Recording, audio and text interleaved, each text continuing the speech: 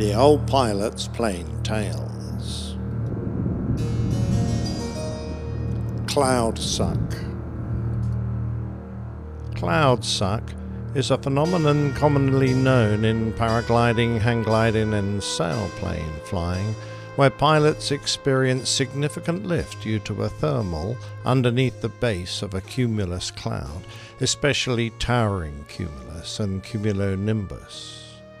Towering cumulus clouds can often be harbingers of destruction, and for pilots they should be respected and generally avoided by a wide margin. There is, however, a breed of pilot willing to court the danger present in these meteorological monsters: the violent updrafts and downdrafts, the heavy rain and hail, the turbulence, the freezing temperatures, and the lightning. These pilots fly some of the lightest aircraft around, sailplanes, but are willing to take the risks, as the rewards can be remarkable. Some pilots succeeded in taming the beast, like the veteran pilot who sadly passed away earlier this year at the ripe old age of 96, Derek Pigott. Let me take you back to 1953, when Derek was flying in a basic open cockpit two-seat glider with an unfortunate air cadet beside him. Without oxygen, he took the aircraft into a large cumulus cloud over Derbyshire, and when he and his co-pilot were nearly frozen stiff, he abandoned the climb and headed out of the cloud at 17,000 feet. Derek and his cadet were actually participating in the National Gliding Championship in an Air Cadet Gliding School T-21 Zedberg, and his flight established a British two-seater altitude record. A couple of years later, he tried a similar feat when he was flying out of the gliding centre at Lasham, just a few miles up the road from where I sit right now. Pigott was the chief flying instructor, and he was there in slacks and a shirt, gazing upwards at the sky. It was a warm and muggy day, and cumulus clouds had been piling up all morning, an ideal day for gliding until fingers of lightning began to spike out of the cloud bank a few miles from the airfield. A winch tow was out of the question, since nobody wanted to be attached to a couple of 1,000 feet of steel cable when there was lightning about, so Derek arranged for their Tiger Moth to give him an aero tow.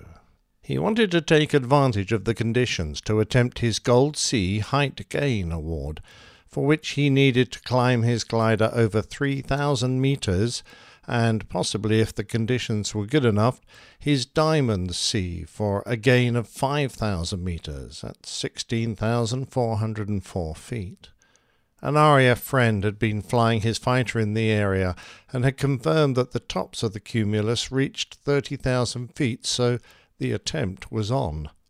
Derek clambered into the little cockpit of the club's new Slingsby Skylark sailplane, and with the Tiger Moth pulling him airborne, he followed the tow up to around 1,800 feet. When he released the tow cable, he pushed the stick hard forward to dive 100 feet, which would put a notch on the barograph height recorder and indicate that he had cut free from the tow, and he heeled the Skylark onto its wingtip to make it clear to the Moth pilot that he had released. Bringing his glider back to a more normal speed, the noise and vibration of the tow died away, and the loud whistle of air dropped to a quiet hiss. Easing up to the edge of the storm, he felt for the lift and soon found it. His variometer started to show that he was climbing, and he spiraled up towards the cloud base. Soon he disappeared into the murky depths of the cloud as he followed the invisible column of air that was rapidly pulling him higher and higher. Flying on instruments alone, he was on the rim of the storm, and timing his climb, he calculated that he was soaring upwards at a comfortable 14 feet per second, fast but not dangerous. A little after 4 o'clock in the afternoon, and still fairly warm in the snug cockpit, he passed 12,000 feet. He was approaching the icing level, and still smoothly climbing, until he suddenly hit trouble. Passing 14,000 feet, he was violently jolted forwards as the little aircraft was slammed into a downdraft and then heaved up again. A screeching howl came from above his head, where the clamps that kept the wing in place were twisted, and he had to tighten his straps and brace hard back into the seat to keep his head from being banged about. The altimeter needle was swinging back and forth, and the beads in the variometer dancing up and down. He began to regret that he hadn't worn anything more substantial than his short-sleeved shirt and slacks, because if he had to bail out, it could be the end of him. The squeaking wing clamps were soon drowned out with the deafening rattle of hail and heavy rain pounding the glider, splattering over the canopy. He had flown in plenty of clouds, but nothing like this. A wind shear brought his speed up to 50 knots, and he had to use his air brakes to bring the bucking Skylark back under control. The bucking eased, and suddenly he was hissing upwards again. As the hail stopped, the cloud around him was suddenly lit up, like an enormous flashbulb had fired. No thunder, but his world was illuminated by lightning, and he could feel a tingle of electricity through the control stick and rudder pedals. Still no thunder, but then jagged stalks of lightning, many half an inch thick, began to lash at his glider. Then a blinding bolt smashed into the cockpit with the sound of a pistol shot. The bolt flashed between the rudder pedals and filled the cockpit with a stench of ozone, and although the electricity continued to thrash the little aircraft, it was quiet again. Just the whistle of the slipstream. In the distance he could hear the booms of thunder, and again the lightning snicked into the cockpit.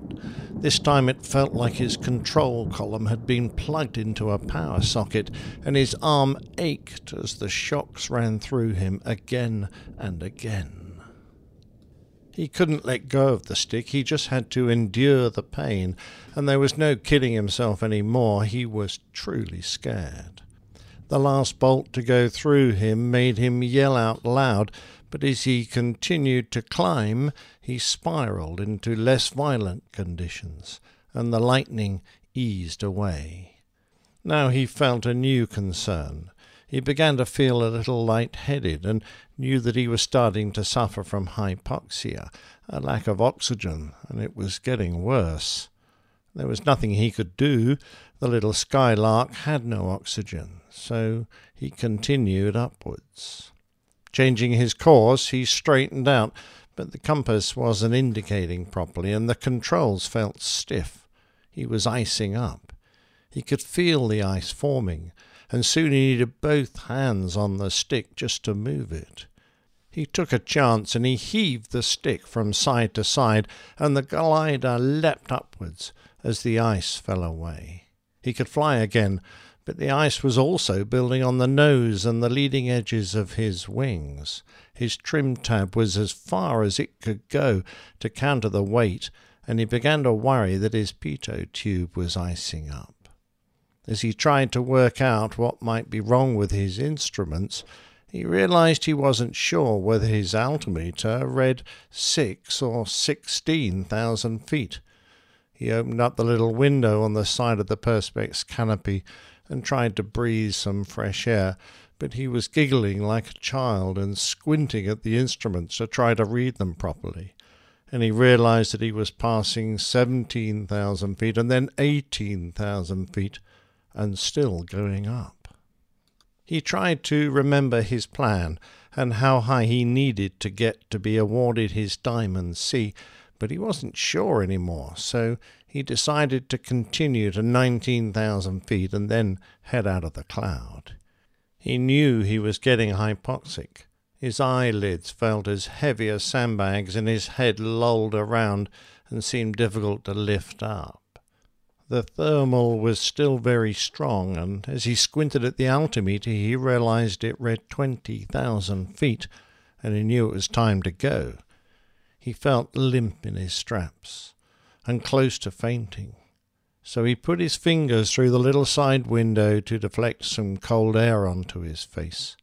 He eased out his air brakes, and the hissing airstream quietened as he slowed. He began to descend, but another updraft caught him, and in his confused state he thought, I might as well go up again, just to make sure. Popping the air brakes back in, he shot upwards, and as the Skylark spiralled round, Derek Piggott sank limply back into his seat. He had no recollection of the next few minutes, as his faithful little glider flew him into the record books. He was now an unconscious passenger along for the ride. The trace on his barograph was the only thing to record his story as it quietly ticked along, the needle tracing his height onto the rotating cylinder. Derek climbed so fast that the trace actually left a curving line on the smoke paper that leant backwards. An instrument that was only designed to cope with a 6-kilometre climb, which could only reach 23,200 feet, the needle flew right off the top of the recording paper. How he flew the aircraft in his semi-conscious state he had no idea, but as he dove his aircraft down again, the trace restarted. Afterwards it would be checked and double-checked, and by carefully extending the visible lines on the paper, it was possible to confirm that he had climbed above 25,000 feet. He didn't remember coming round, but slowly consciousness returned, and he was able to look around the cockpit. He was already down to 16,000 feet, and he slammed open the air brakes to hasten his descent. Down and down he spiraled through the dense cloud until eventually he popped through the overcast into a mix of rain and hail. Deeply breathing the thick, cold air, he felt awful. Looking through the weather, he spied the hospital in Alton, the town local to Lasham. He flew round and round it, but in his confused state he couldn't remember how to get to the airfield. Several times he started to head west, but then he became anxious and didn't want to leave the familiarity of the town because he felt truly lost. Eventually, as the rain died away, he was able to ease his way over to the airfield, and he finally found himself circling above the park gliders 6,000 feet below that he had been amongst only an hour and a quarter previously.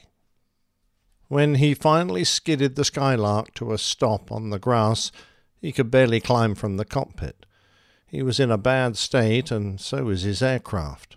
Lightning had burnt holes in the glider's fiberglass nose and scarred the fabric covering. There were slits and slashes all over the aircraft from the hailstones and the ice that had built up on the wings. The rudder had been hit by lightning, and it had ripped away a large portion from one side, leaving an ugly burn.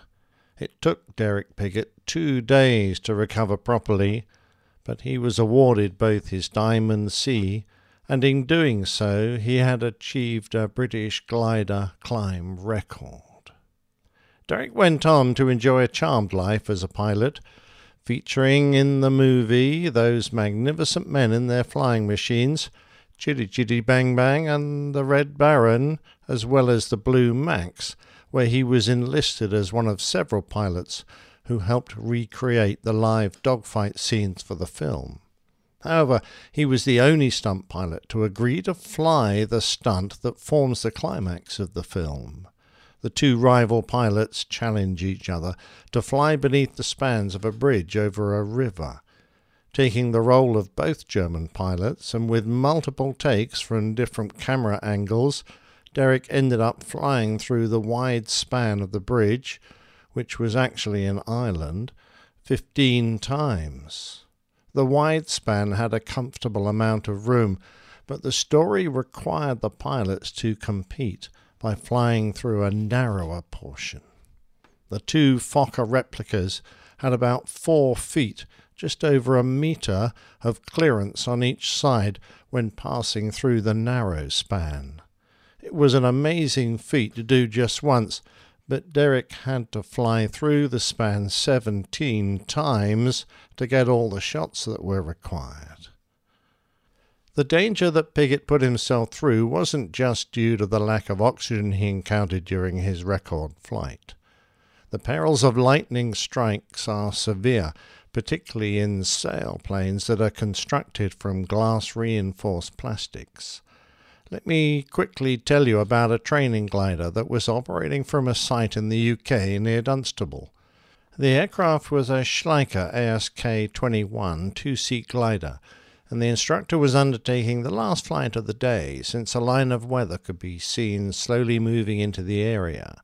Thunderstorms had been forecast, so winch launches had been stopped, but aircraft tows were still available.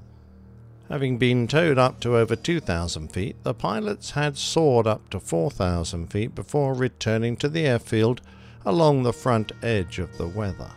They were in smooth air, being gently lifted at 2 or 3 knots, when a bolt of lightning reached out and struck the glider on the right wing. The power of the strike, which was conducted along the control rods that run inside the wings, caused such an overpressure that it literally blew the wing open. The combination of the aerodynamic forces and the vast increase of pressure inside the structure of the glider caused it to literally disintegrate. The instructor remembered hearing an enormous bang and then feeling very drafty. He may have lost consciousness for a moment. Dazed, he knew that something was seriously amiss, and he shouted to his student to abandon the glider, but deafened by the noise, the student couldn't hear anything. However, he had already decided that he should get out of the stricken aircraft, and he jumped for his life. The instructor reached to jettison the canopy, and then realized it wasn't necessary. It had been blown off. Both pilots managed to get out safely, and by 1,800 feet they were hanging beneath the canopies of their parachutes. The student landed on the roof of a disused petrol station near a busy road, but escaped serious injury. The instructor, unfortunately, broke his ankle on landing, as well as suffering sooting on his jacket, parachute pack, and the back of his head as a result of the lightning strike. They were lucky, and the Air Accident Investigation Board made several recommendations to glider manufacturers to try and prevent future occurrences.